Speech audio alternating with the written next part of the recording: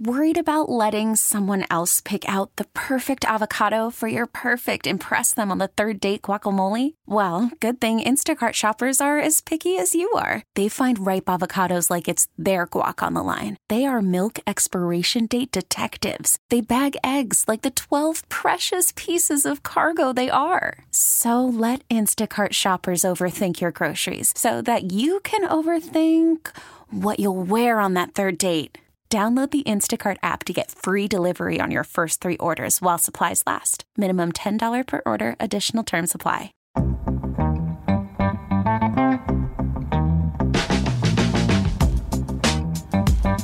Welcome to Inside the Archives. I'm your host, Marty Rosenbaum, XRT's digital content producer and all things social media. As a reminder, you can now find the podcast on iTunes. All you need to do is search for Inside the Archives in the iTunes store, and you'll be able to subscribe to the podcast, leave us a rating and a review, and listen to every single episode we've released thus far. You can also share the podcast with your friends on social media via email, snail mail, however way you want to do it. I don't care. As long as you're spreading the love of the podcast, just know that I appreciate it. So hit that subscribe button on iTunes, and while you're at it, share with your music-loving friends who want to hear XRT content on demand. I'm also on Twitter at Marty Rosenbaum. That's MartyRosenbaum. Follow me and mention you're a podcast listener, and you know what? I'll give you a shout out on the next podcast. You got any questions or comments about it? I want to give the love back to you guys since you guys helped make this podcast a success so far. So find me on Twitter at Marty Rosenbaum, and I am psyched about today's show, especially with how rapidly media has evolved over the past couple of years, and we'll be discussing this matter with XRT's news anchor and co-host of the morning show, Mary Dixon. We also have a couple of news items and a major announcement coming later on in the podcast, so stay tuned, and in the meantime, enjoy this episode of Inside the Archives.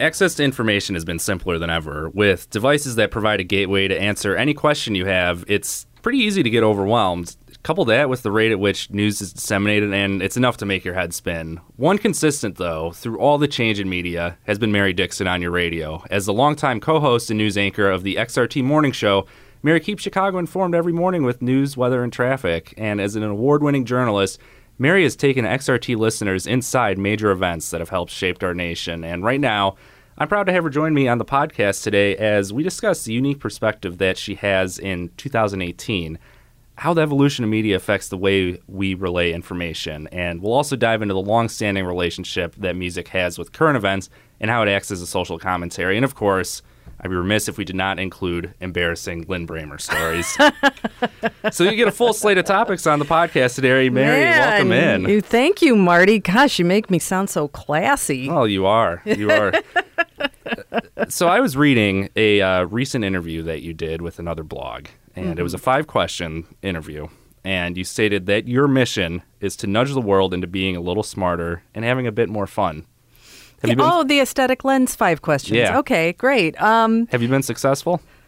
Yeah, I think the point is to have a goal. And then if you're always working on it, and it's a good goal to have, you're never satisfied. Just like Steve Earle. I ain't ever satisfied.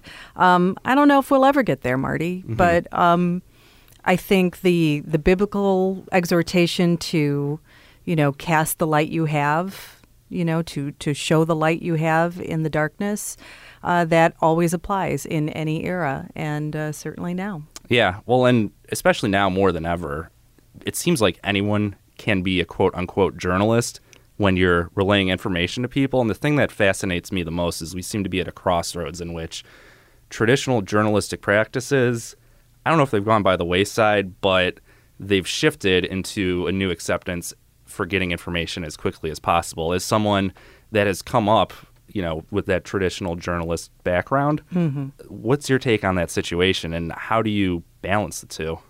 Well, this has always been the push and pull of journalism. I mean, from the time that radio started and you weren't getting dispatches in the newspaper that were 2 weeks old, there has been this sort of tension between getting the story, being first with the story, and getting the story right.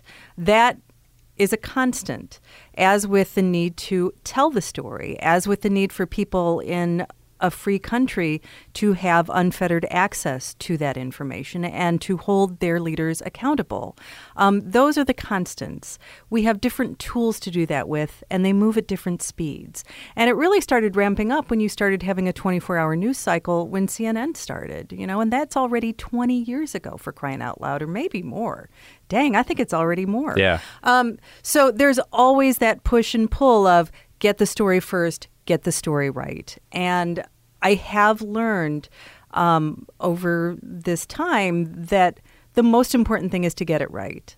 But if you don't get it out there first, you kind of don't get credit, and journalists like getting credit for that stuff. I also think for everyone who is not a journalist or a citizen journalist or what have you, because information moves so quickly, because you can send out a 280-word tweet in a less than a minute, it's more important than ever that we learn how to be discerning. Mm-hmm. It's more important than ever that when you see something flash up on your phone, that you take a moment to say, who is this source?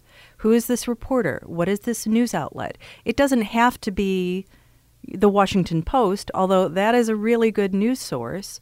But you need to be discerning about where this media is coming from, where the reporter is coming from. Is it an opinion piece or an analysis piece, which are different things and can give you new information, but they're coming from a certain point of view? You need to take that into account. And I think it's hard because there's so much going on and people are going on in their daily lives, to ask people to stop down and take a moment and to be discerning. Sometimes people can feel like that's too much. But if we are to maintain a healthy democracy, if we are to maintain a civil society, it is imperative that everyone on every part of the political spectrum is discerning about the information that they're taking in, that they understand that stuff they don't like isn't necessarily fake news, and that they try to have a steady diet of all points of view, mm-hmm. and that there are such things as facts. There are hard facts. A person did say this on the Senate floor. That's a fact. What that person said may not be true, and you need to be able to tell the difference in that. Right, and it's easier than ever to spread misinformation, yes. to spread stuff that may contain half-truths. And I've seen that firsthand when news comes down, like when Tom Petty died. Mm-hmm. It was a crazy cycle to be in, and I want to hear your thoughts on something like this. But I remember scrolling across Twitter, and I first saw that TMZ tweet that Tom Petty had been rushed to the hospital with no other information. And whenever I see TMZ, they have the reputation for they've gotten a better reputation for breaking actual news, but you don't know if it's rumor or not. And all of a sudden, they send that out to their over several million followers, and all it takes is one person to hit the retweet button and someone they're following to hit the retweet button. And for me, it's hard to discern whether or not that's real, but you still want to get that out there because it is pertinent. Right. That was a tricky one. And I was on the phone with Lynn Bramer and Marty Lennertz because they were on the air that day. And if you would have told me 10 years ago, I'd be saying, well, TMZ is really credible on these kind of stories. I would have laughed at you, but they are. Yeah. I mean, it's one of the things they're good at. So now when I see TMZ says someone is gravely ill or has died, it is one piece of the puzzle saying, I think this is credible. Now, Tom Petty is a person, and he has a family. And when someone's rushed to the hospital and is having a life-threatening event, things can be, there's a lot of gray area. And so I think his daughter was upset about the huge amount of coverage that day. And, the story came out that he had died, and then the authorities at the hospital in L.A. were walking it back. And I suspect it was because, and we don't know this for sure right now, but I suspect it was because they were getting family members there because it happened pretty quickly. Mm-hmm. And it was unexpected. And their job is to take care of the family first and the survivors. It's not to take care of us. So what we knew was essentially true. It's just they weren't ready to release it yet. But because he was such a big and beloved star, the story got out anyway. And that's one of those times where, we could have waited a little longer to report it, but what we reported was correct. Right. And it was sad, but one of the reasons that's such a big story is because he was so beloved. And when something like that happens and it's so unexpected and the person is so relatively young, you want to be able to celebrate them. And that's really where I think a lot of that was coming from, even from the reporters and the media outlets. It's like, wow, everyone loves Tom Petty. It's a shame that he has gone. We didn't realize that was coming. And that kind of adds to the enormity of that situation. Right. And he's not the first person who's had an unexpected death like that. He certainly won't be the last person who has an unexpected death and whose life will be celebrated because they were a universally beloved figure. I will say when Prince died, that was a case where I was at home because it was, a little later in the day. And when something like this happens, the first thing I recommend, particularly if it's someone like Prince who lived in what, the coast call flyover country because he was in Minneapolis, the first thing you want to do is look to the local news outlets because they are there. Those are human beings on the ground who have, the contact numbers for the medical examiner and the sheriff and have someone who lives across the street calling them saying, hey, I saw an ambulance at Paisley Park. They're the ones who are going to know what's really going on. And if you can see, even on Twitter, if you can find those local reporters who can give you a better picture of what's going on, take an extra 10 minutes before you push the button, before you say, oh, this is definitely what's happening. Find out what the local folks are reporting because they're just going to have a better grasp of the story. And that can help you to be more discerning. Yeah, well, that led perfectly into my next question, which was how can folks who maybe aren't trained to find information, who just follow a couple of major news accounts, discern whether or not stuff like this is real or it's just rumor? One thing I'm really happy about is in Illinois, we recently passed a law, the legislature passed a law requiring civics education for high schoolers. So my high schooler last year had civics. And one of the units is how to process information so that it's credible. And I think that is fantastic. The McCormick Foundation helped to promote this law and helped with the curriculum for it. And some of the stuff that my kid was coming home with from this class was stuff that I would tell anyone, which is double check your sources. Is this an established news organization? Is it an established news organization that is known to be kind of conservative or kind of liberal? And do you have a mix of those organizations in your news feed? Are there reporters that you trust who you have seen to have done a good job? Again, it requires you to pay attention, and a lot of people don't want to do that. But if you wanted a short list of organizations to follow, I would say, you could follow the Washington Post, the New York Times, the Wall Street Journal, The Hill, which is an online blog, also Politico, online in Washington, D.C. and branching out all over. And then, of course, the local organizations, local media, Chicago Tribune, Chicago Sun-Times, WBEZ and NPR, which I realize, they're another broadcast organization, but they do a very good job at this. Our friends at WBBM News Radio and CBS Chicago. Those are good accounts to follow because they're on the scene and they're credible. They have journalistic standards, and you can start there, and you can follow some of those reporters who are covering topics that you're interested in. And if you find that what they're reporting doesn't jibe with what you know to be true, then unfollow them. But for the most part, I think if you go with that short list, you'd be doing pretty well.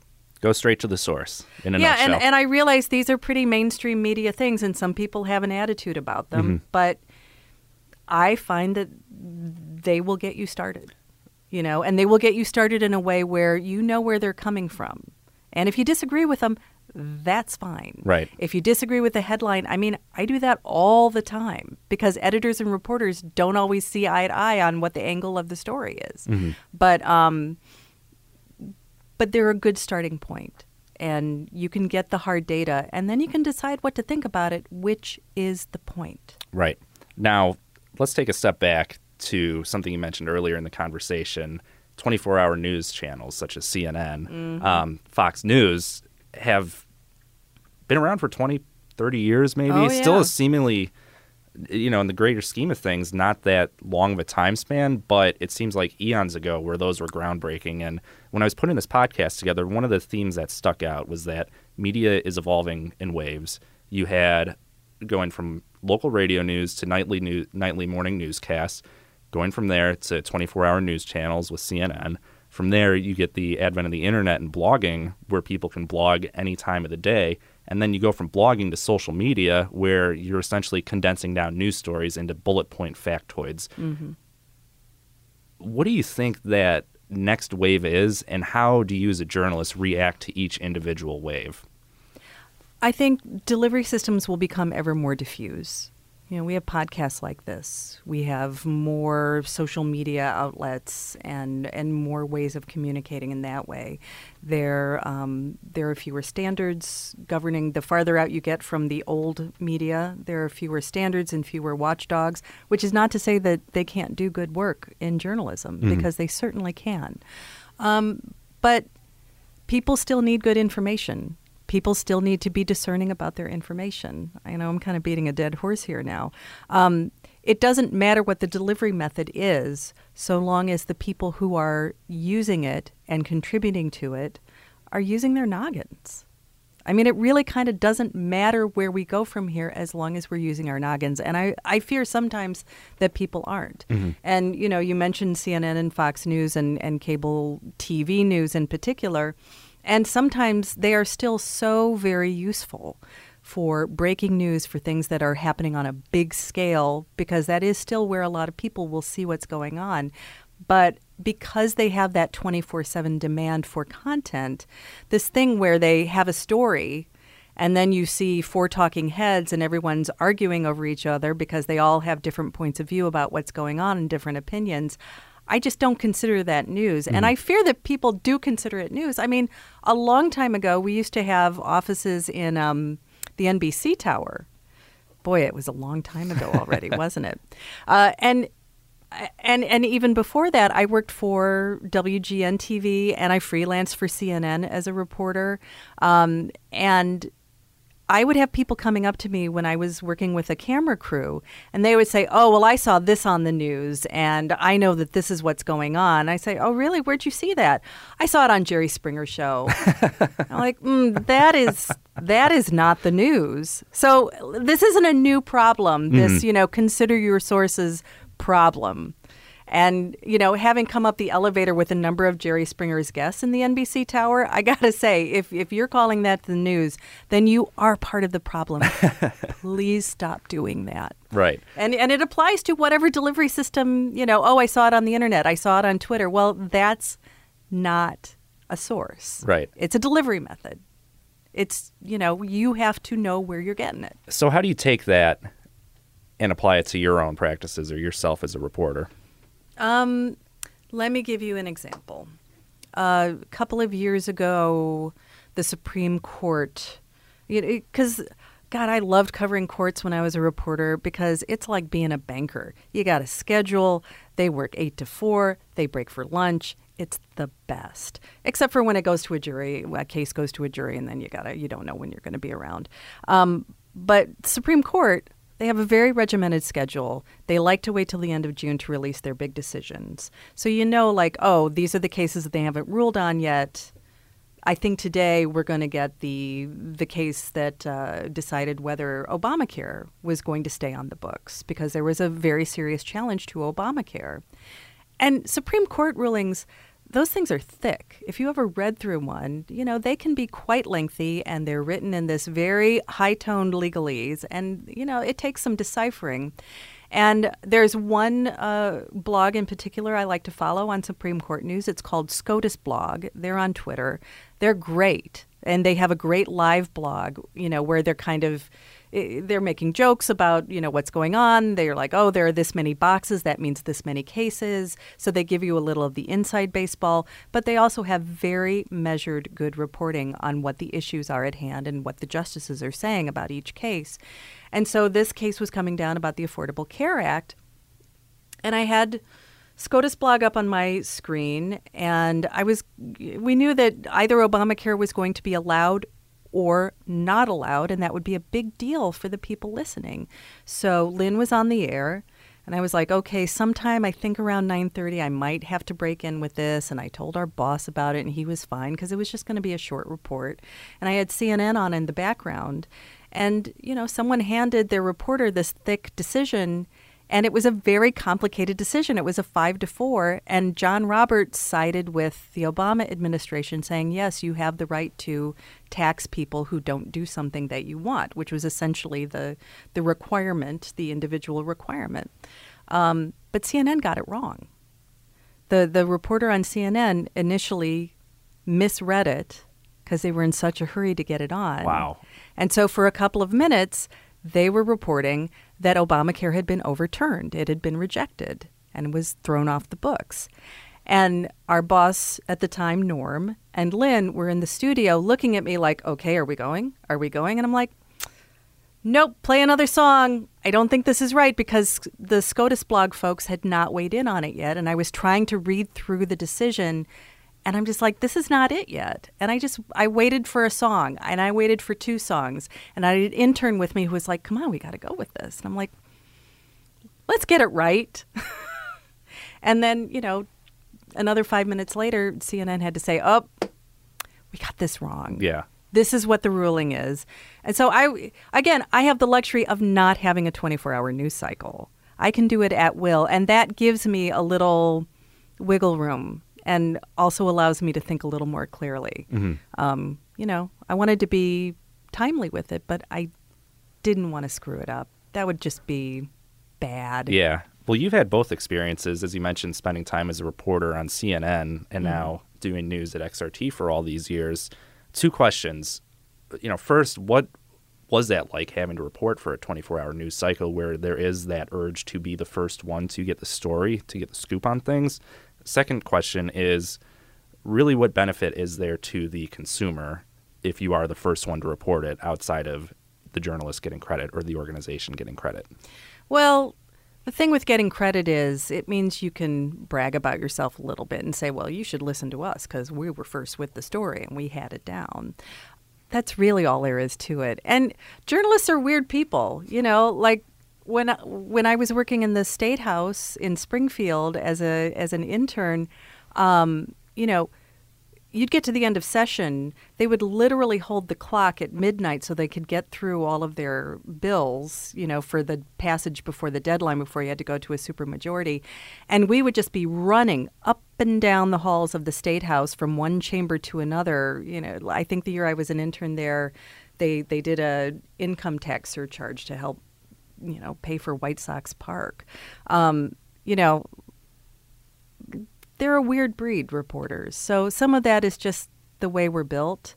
And when I was a reporter for CNN, I was doing freelance stories that were more, I was not having to feed that beast. I was just doing, your usual packages that were about regional stories. So, and that was fun. They had very specific needs.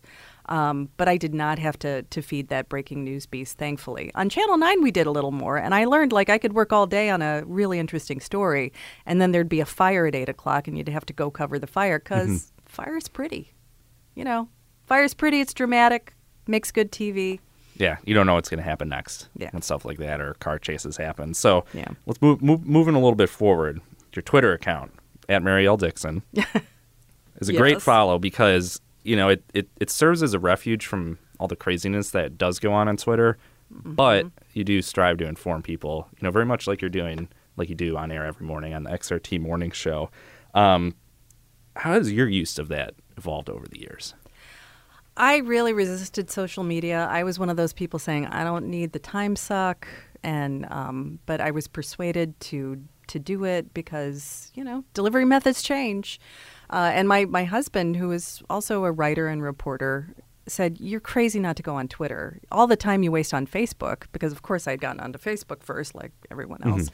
He's like, Twitter is like a news feed. Depending on who you follow, you can really just keep up with what's going on. You want to know about that. And I'm like, yeah, you're right. And I'll tell you, kids, my whole philosophy on social media, I want you to hear this and I want you to think about it. Don't put it on social media if you wouldn't say it into a microphone to 500,000 people. That spares you a lot of damage, spares you a lot of trouble.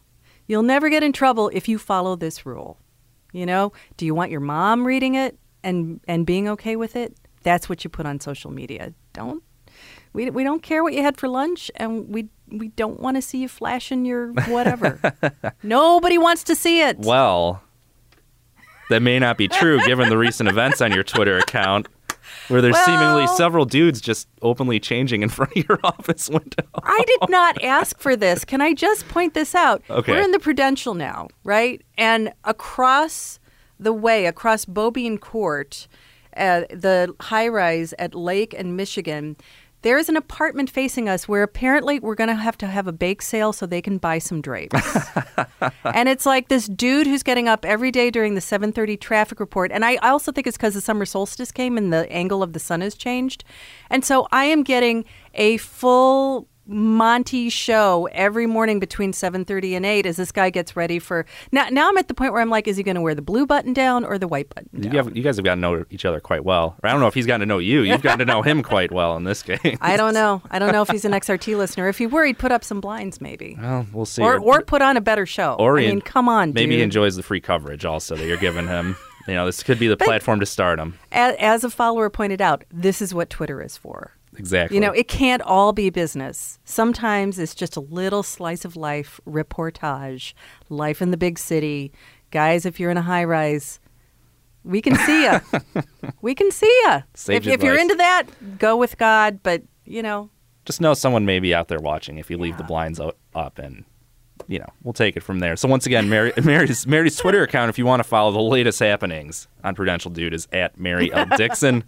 Give her a follow. Highly recommended, outside of the Prudential Dude shenanigans that have occurred recently. I try to keep it interesting. Yeah, well, it definitely is. So let's shift gears a little bit to the music that we play here on XRT. Love it. You know, a lot of it serves as social commentary, even if it doesn't come across it on the surface right away. A lot of it is reacting to events of the time, current events, other things that may have been going on. How do you see music as an outlet for artists to talk about what's going on? Well, it always has been. I mean, always. Since forever. Since Mozart. Since, you know, cave people. So especially these days, because of social media, every now and then, you know, I'll see someone telling us or telling artists to stick to the music. And, you know, I just don't have enough time to sit them down and say, hang on a second here. Do you realize that before it was rhythm and blues, it was race music? That's what they called it in the 1920s to the 1940s.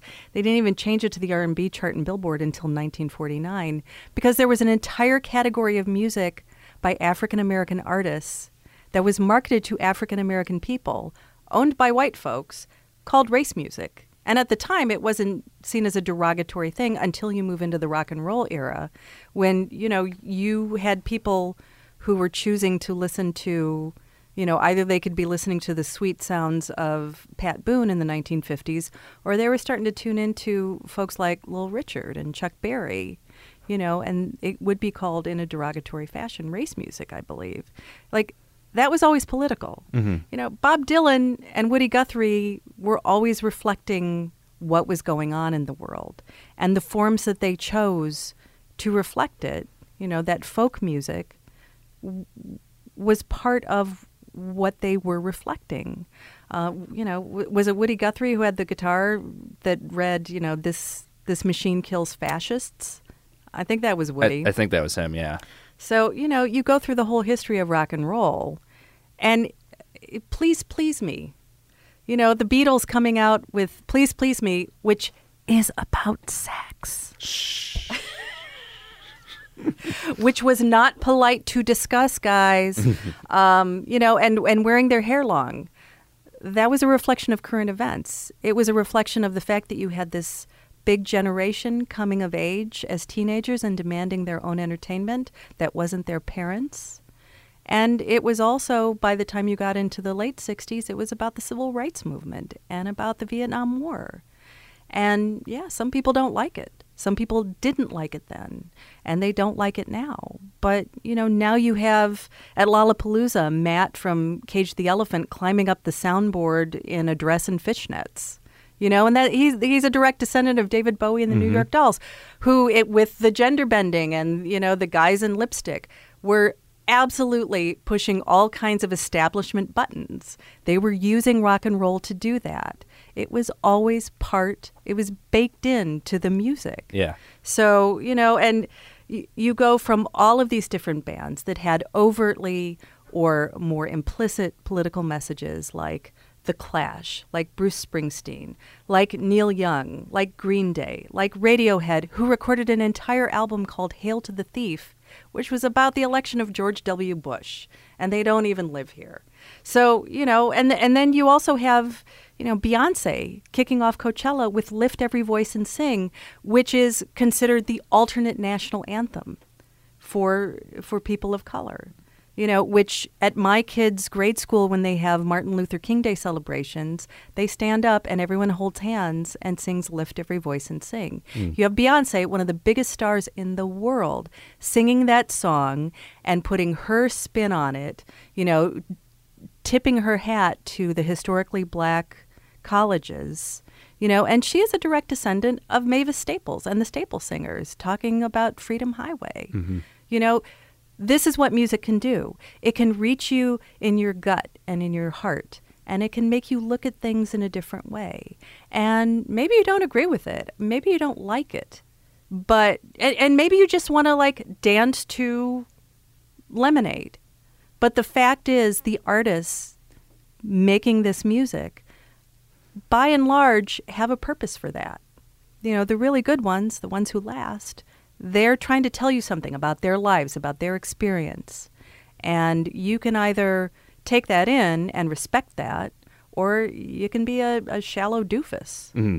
Your choice. Well, one of the things that I love about music is that it takes some effort on the listener to understand the message, even if the artist may feel like they're putting it as bluntly as they can, and in a lot of cases they certainly are, and it still goes over people's heads. It is a challenge to the listener to try and pick up on these messages, to understand what they're expressing. Now, in 2018, when you have Twitter and a lot of artists who are very active and putting their own opinions and thoughts as plain as day, saying, this is what I believe in X, Y, Z, I support A, B, C. Do you still think that a lot of artists are putting that creative effort into expressing their thoughts in music when they do have this outlet to let people know how they stand on issues? It depends on the artist, doesn't it? It really depends on the artist. And there are some who do both. And I don't think anyone who's being that active on social media is downplaying what they're doing in their music. I think it really depends on the artist. And, you bring up a good point.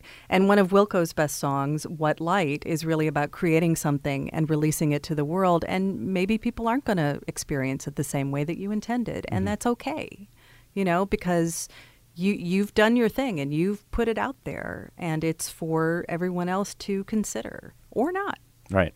Well, before I let you go, we have to address the elephant in the room. Oh, dear. It's a man that you see every morning at 5:30 a.m. We'll say it's a pleasure for now, but I may be corrected by the end of this. Lynn Bramer. Spill the beans. All right. Well, we'll for the sake of time and not stepping on anyone's toes. What's something that people may not realize about Lynn that you've had the pleasure of getting to know after all these years and seeing him at this time of day? Oh, geez. So many things. I would say the relationship you hear on the radio is the relationship that we have, pretty much. We've known each other a really long time because, of course, I started working at XRT when I was 10. I don't know. He's a big goofball. He's a English philosophy student, and goes into flights of fancy. He's also kind of a big dumb guy. He showed up to work one day wearing 2 different kinds of shoes. And that was a true story. That is a true story. He blocks off his calendar for October just in case the Cubs are going to be in the World Series. And he was doing this a long time before 2016. A long time. He's a total fanboy of chefs and certain musicians. He could be a real pain in the ass. I don't think I'm overstating it there. He likes bacon, and he likes margaritas and gimlets. But he can be real precious about, like, don't bring him, run-of-the-mill fast food. Mm-hmm. It has to be really good fast food, because otherwise Mr. Bramer will not have it. Well, you got standards. Put it nicely. So I don't know. He's the guy who, he wants to walk in the room and everybody knows his name. Mm-hmm. He's like our Norm. Yeah, exactly. Well, Mary, thank you so much for taking the time out to chat with me today and coming on the podcast. It's always a pleasure, Marty.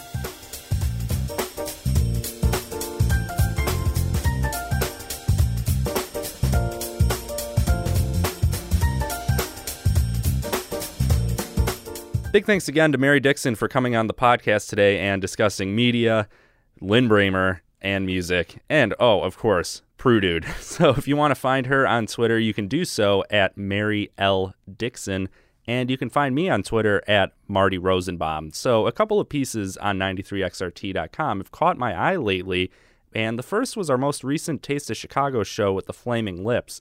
I had the opportunity to join Marty Leonard's backstage before the show started to speak with frontman Wayne Coyne. Now, usually these pre-show interviews are capped at 10 minutes, maybe 15 minutes if the time allows for it, and management is usually pretty strict on the time that we have to speak with the artists, which I totally understand that aspect, as all artists have a pre-show routine, and we don't really want to infringe on what they need to do to get ready for the show, so totally understand that, and for the most part, that's the usual case when you're speaking with an artist ahead of a concert. Well, Wayne Coyne and Marty Leonard spoke for a good 30 minutes uninterrupted. In fact, there was not really a formal introduction to the interview. They just started speaking when Wayne rolled into the room, and the content of their conversation was so good that I decided just to start rolling video to capture it. So one of the pieces that stood out to me was Coyne discussing the Flaming Lips elaborate stage show and how it came to be, but how it really served as a mechanism for the band who are introverts to become comfortable on stage and playing music in front of people. Here's a clip I'm going to share with you from the interview.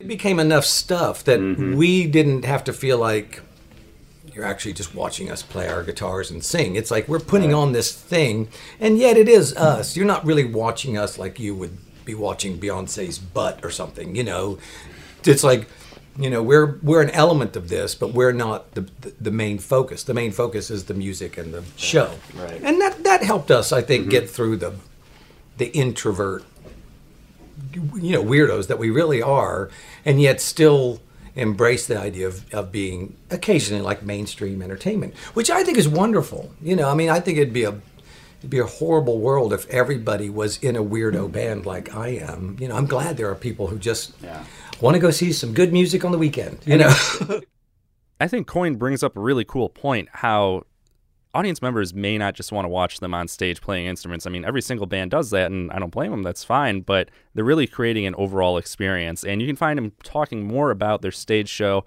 and their other theatrics right now on 93xrt.com.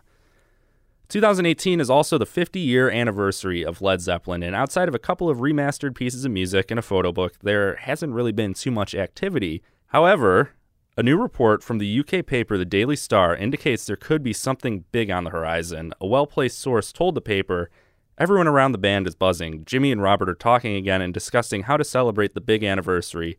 Realistically, this will be the last time that the band has a reason to reunite. At the moment, there are many things on the table being discussed, and obviously playing live is one of them. If they won't play, then they will get other stars out on stage playing their hits, and then they would join in." Wow. So, huge news if true, but I don't want to damper anyone's mood. It's also important to indicate that the Daily Star is a tabloid paper and maybe a little bit sensational on their headlines, but this is certainly something that catches our attention. Robert Plant caught wind of this report and responded to it during an interview with Ireland paper The Independent and said, "Only in a chip shop in Camden Town. I think that's about as close as we'll get to it. We are very pleased and glad with our very, very short career. If you think about it, it's only 12 years. We get on okay, but So So much for that. But we'll still keep our eyes and ears open for any other news on the Led Zeppelin reunion front. But it doesn't really sound too promising that a live show is going to happen. Well, I promised everyone a major announcement at the beginning of the podcast, and if you made it this far, your patience is rewarded, and I am not going to let you down. Starting on August 1st, Radio.com and the Radio.com app will be the exclusive digital home to stream 93XRT. If you already listened to us on the Radio.com app, you won't need to do anything. You'll already be able to listen to XRT once August 1st rolls around, but if you listen to us on other services like TuneIn, make the switch today and download the Radio.com app for free on the App Store or Google Play.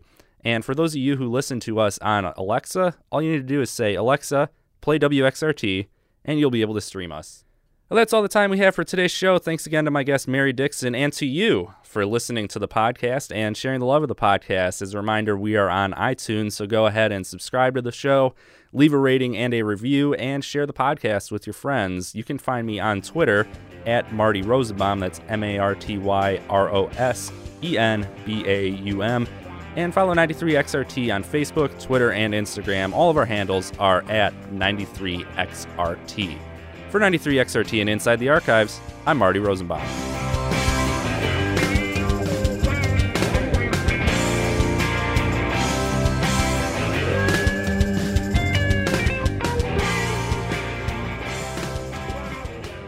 We get it. Attention spans just aren't what they used to be. Heads in social media and eyes on Netflix. But what do people do with their ears? Well, for one, they're listening to audio. Americans spend 4.4 hours with audio every day. Oh, and you want the proof? Well, you just sat through this ad that's now approaching 30 seconds. What could you say to a potential customer in 30 seconds? Let Odyssey put together a media plan tailor-made for your unique marketing needs. Advertise with Odyssey. Visit ads.odyssey.com.